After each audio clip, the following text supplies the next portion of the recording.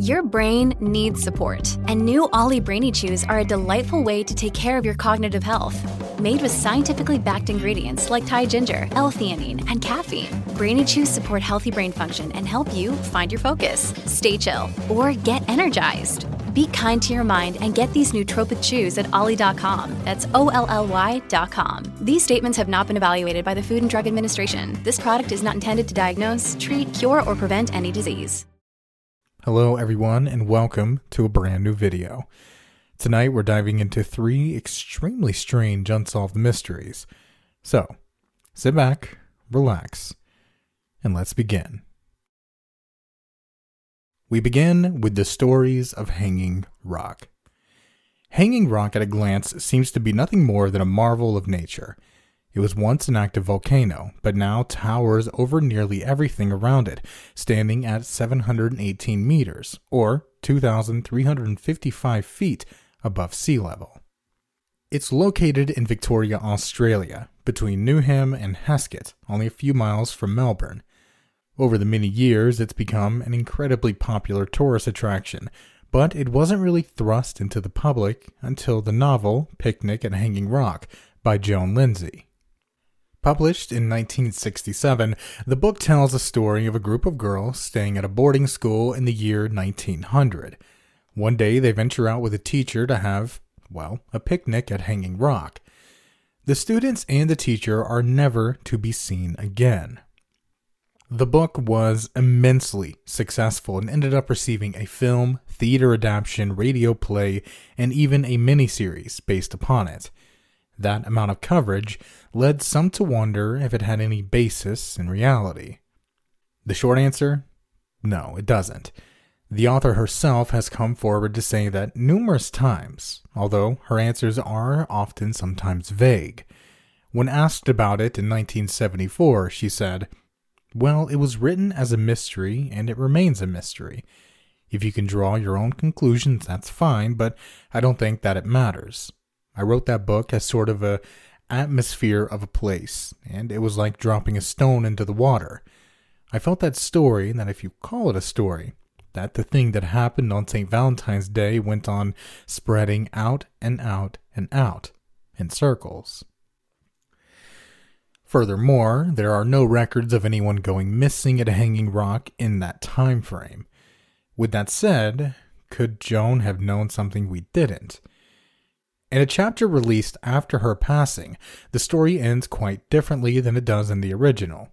With that said, could Joan have known something that we didn't? In a chapter released after her passing, the story ends quite differently than it does in the original novel, and seems to give it a little more closure, albeit supernatural. In short, the final chapter depicts the young girl seeing some kind of time warp atop Hanging Rock. From there, a woman appears before turning into a crab and heading into the hole in the side of the rock. A quote from the final page speaks about Irma, quote, tearing and beating at the gritty face on the boulder with her bare hands. So it would seem that, according to this novel, there is some kind of time warp on top of Hanging Rock. Of course, this novel is fictional, as we stated before, but that hasn't stopped many from taking it literally. Many articles and blogs chronicle their trips to Hanging Rock, framing them as if they're visiting a forgotten crime scene. In the end, though, it's important to remember that the story is categorized as fiction despite what may be reported. Speaking of reports, along with the idea of a time warp, Hanging Rock is also an incredibly popular spot for UFO enthusiasts, as it seems to be a hotspot. One man, a tourist who was visiting Hanging Rock with his family, snapped this photo. He said in his statement, quote, "It appears blurred in a couple of other photos. The strange thing is I did not actually notice it at the time of taking the photographs. I did have a telepathic message come over me while I was walking on the rock. I can see you." He also touches on the fact that it looks metallic, and while not saucer-shaped, it doesn't appear to have the outline of any aircraft I've ever seen. Even stranger is what the person claims later in their statement. They claimed that there was an object embedded under their tongue and believed they'd been abducted. This object, which they drew a picture of, fell out only days after the sighting. They go on to say it, quote, flew from my hand and disappeared between the floorboards. I heard an electrical noise, like an electrical short or power plug spark, and presumed that it self-disintegrated. That's a pretty convenient excuse, in my opinion. Finally, this person makes claims of strange markings on their body, but I've not been able to find any kind of follow-up to this story, or photos corroborating this. So, what do you make of all these stories? Do you believe the novel Picnic at Hanging Rock has any basis in reality? What do you think about the strange UFO sightings and supposed time warp? Let me know what you think, and a big thank you to Shelby for her recommendation. This was a fun one to look into.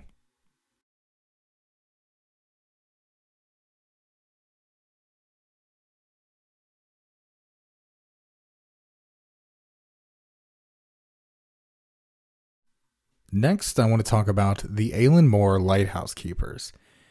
Now, this is one of those mysteries that I've seen in passing but never looked into for whatever reason.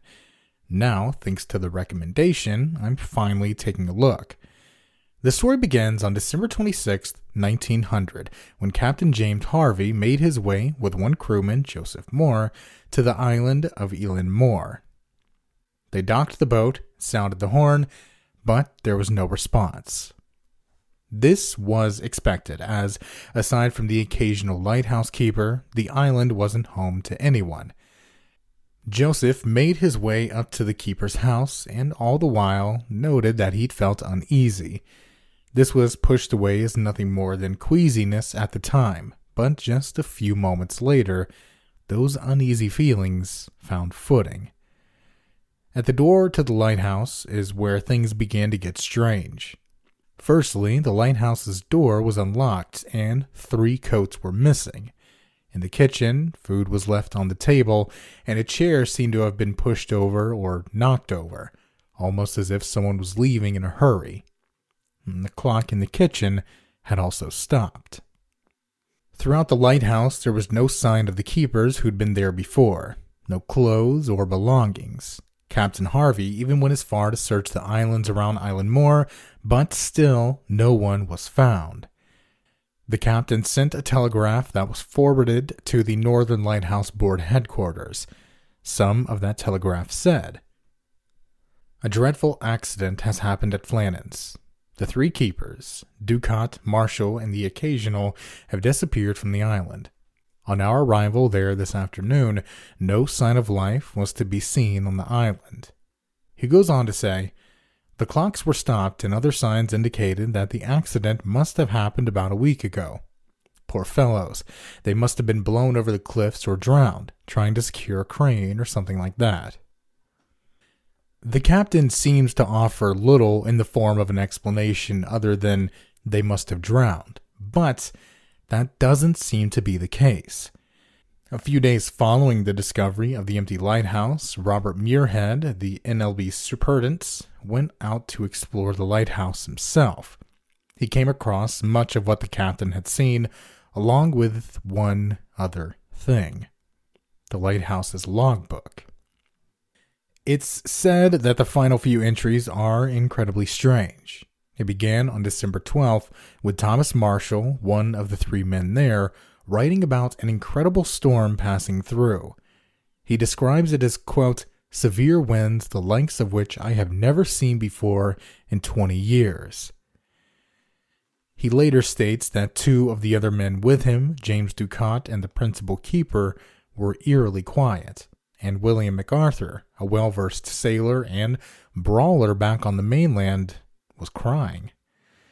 The following day, the storm was said to still be over the island, and all 3 of the men were praying for their lives. Many find this strange, as with them being situated in a lighthouse 45 meters or 150 feet above sea level, they would have been totally fine. The last entry from the men came on the 15th of December, and it only said, "Storm ended, sea calm. God is over all." Many online have speculated what this last line could have meant. Did it simply mean that the storm passed and he was thanking God? Was there a ray of sun coming through the clouds that looked ethereal? Or, and this is where things get strange, what if the men were abducted by aliens?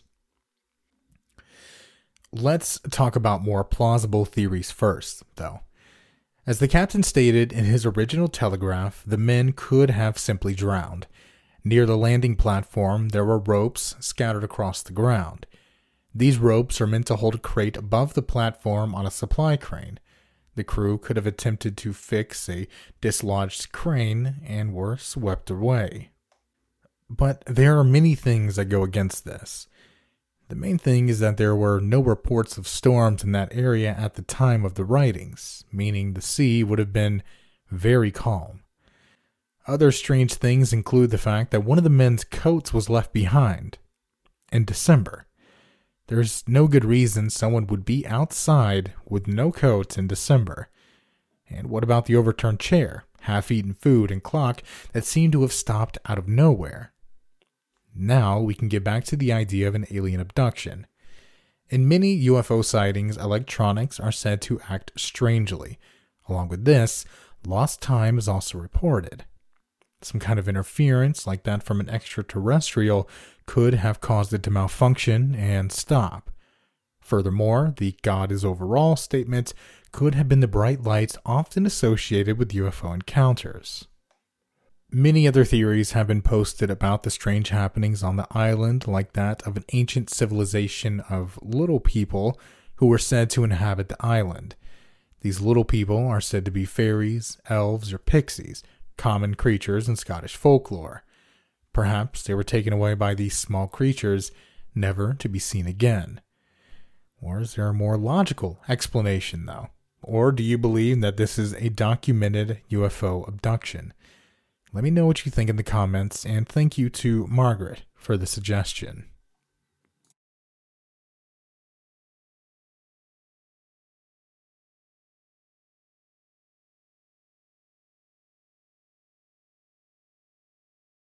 Finally, I want to touch on the mysteries of Mount Shasta. Mount Shasta is one of the most picturesque peaks in all of North America, known for its astonishing height, 4,322 meters, or 14,179 feet above sea level. It is also surrounded by numerous mysteries. Natives in the area say the mountain emits a sort of mystical power that gives off harmony and peace. Others believe it's home to an underground base that houses extraterrestrials and possibly UFOs. Other claims say that the peak is an entrance to a fifth dimension. Finally, a writer in 1884, Frederick Oliver, claimed there could be tunnels inside the mountain that house ancient inhabitants from Atlantis. All these strange theories and stories do have some basis in reality, though. Strange happenings have been reported on the mountain since the 1930s. It began in 1931 when a wildfire erupted on the mountain. This is sadly nothing new for California. However, the fire was said to have been put out by a mist that seemingly came from nothing. Those who saw it at the time reported seeing a definitive line from where the mist began and ended. This mist that was described could have been a lenticular cloud, as seen here. A local historian, Bill Mize, who also lives at the base of the mountain, says that they're very common, mostly in the colder months. Of course, wildfires aren't common around this time, but keep in mind that he said these clouds are most common in the winter and fall. It isn't impossible for them to appear in the summer or spring. Either way, they are quite strange to see. Other sky anomalies include the numerous UFOs reported at or around the peak of Mount Shasta. One man captured this photo while driving past. It looks as if some kind of craft or pair of crafts are flying in a circle at a very high speed. If you look at the one on the left, you can see it appears to be blurry in the photo, most likely due to its speed. Along with the possible UFOs, extraterrestrials are said to walk about the trails leading to the peak and even in towns around Mount Shasta. The final bit of strange happenings is that of the disappearances on the mountain. There are many tellings of a 3-year-old boy who was with his family 1 minute and, quote, gone within a second. The entire site was searched and many were interviewed, but the boy eventually turned up back on his own. He told everyone he'd been abducted by a robot double of his grandmother and taken to a cave filled with spiders. The whole story continues to get stranger, though. The grandmother claimed to have woken up outside of her tent, face down in the dirt, with what she assumed to be spider bites on the back of her neck. She also reported feeling emotionless. A friend of hers, who was in a separate camper, also had a spider bite on their neck. The final bit of info surrounding this particular case is the report of red eyes being seen in the forest near their camp. The campers reportedly ignored them, saying that they thought it was just deer. Could these red eyes have been some kind of extraterrestrial watching over the campsite? Or was it a figment of their imagination? What about the strange abduction of the child and the spider bites on the grandmother's neck? Lastly, why would she have woken up outside of the tent in the dirt face down?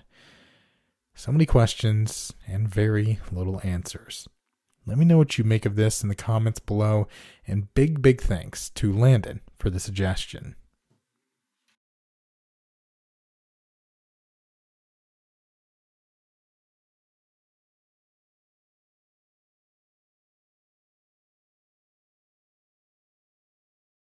Just want to give a quick thank you to everyone who sat down and watched this video tonight. It was a fun one. A lot of these are more lighthearted mysteries for the most part, and it was interesting to dive in and kind of, let reality slip away for a little bit. Again, thank you to everyone who made a suggestion. If your suggestion wasn't in this video, it might be in the next one. And if you want to make a suggestion yourself, be sure to subscribe because I hold polls and ask for suggestions constantly on my community tab. If you subscribe, you'll be able to see that. Next, I want to give a quick thank you to all of my $10 patrons and 3 of the most recent channel members. Everyone on screen now is supporting the channel monthly and keeping this thing afloat, and I honestly could not thank you all enough. If you're looking for extra content and early content, head over to my Patreon and pledge, or you can become a channel member and get videos early as well, whichever one you see fit. Anyway, that is going to do it for me tonight, everyone. I hope you had a great time sitting down and watching this video. I hope you have a great rest of your day or the rest of your night. And as always, stay safe out there.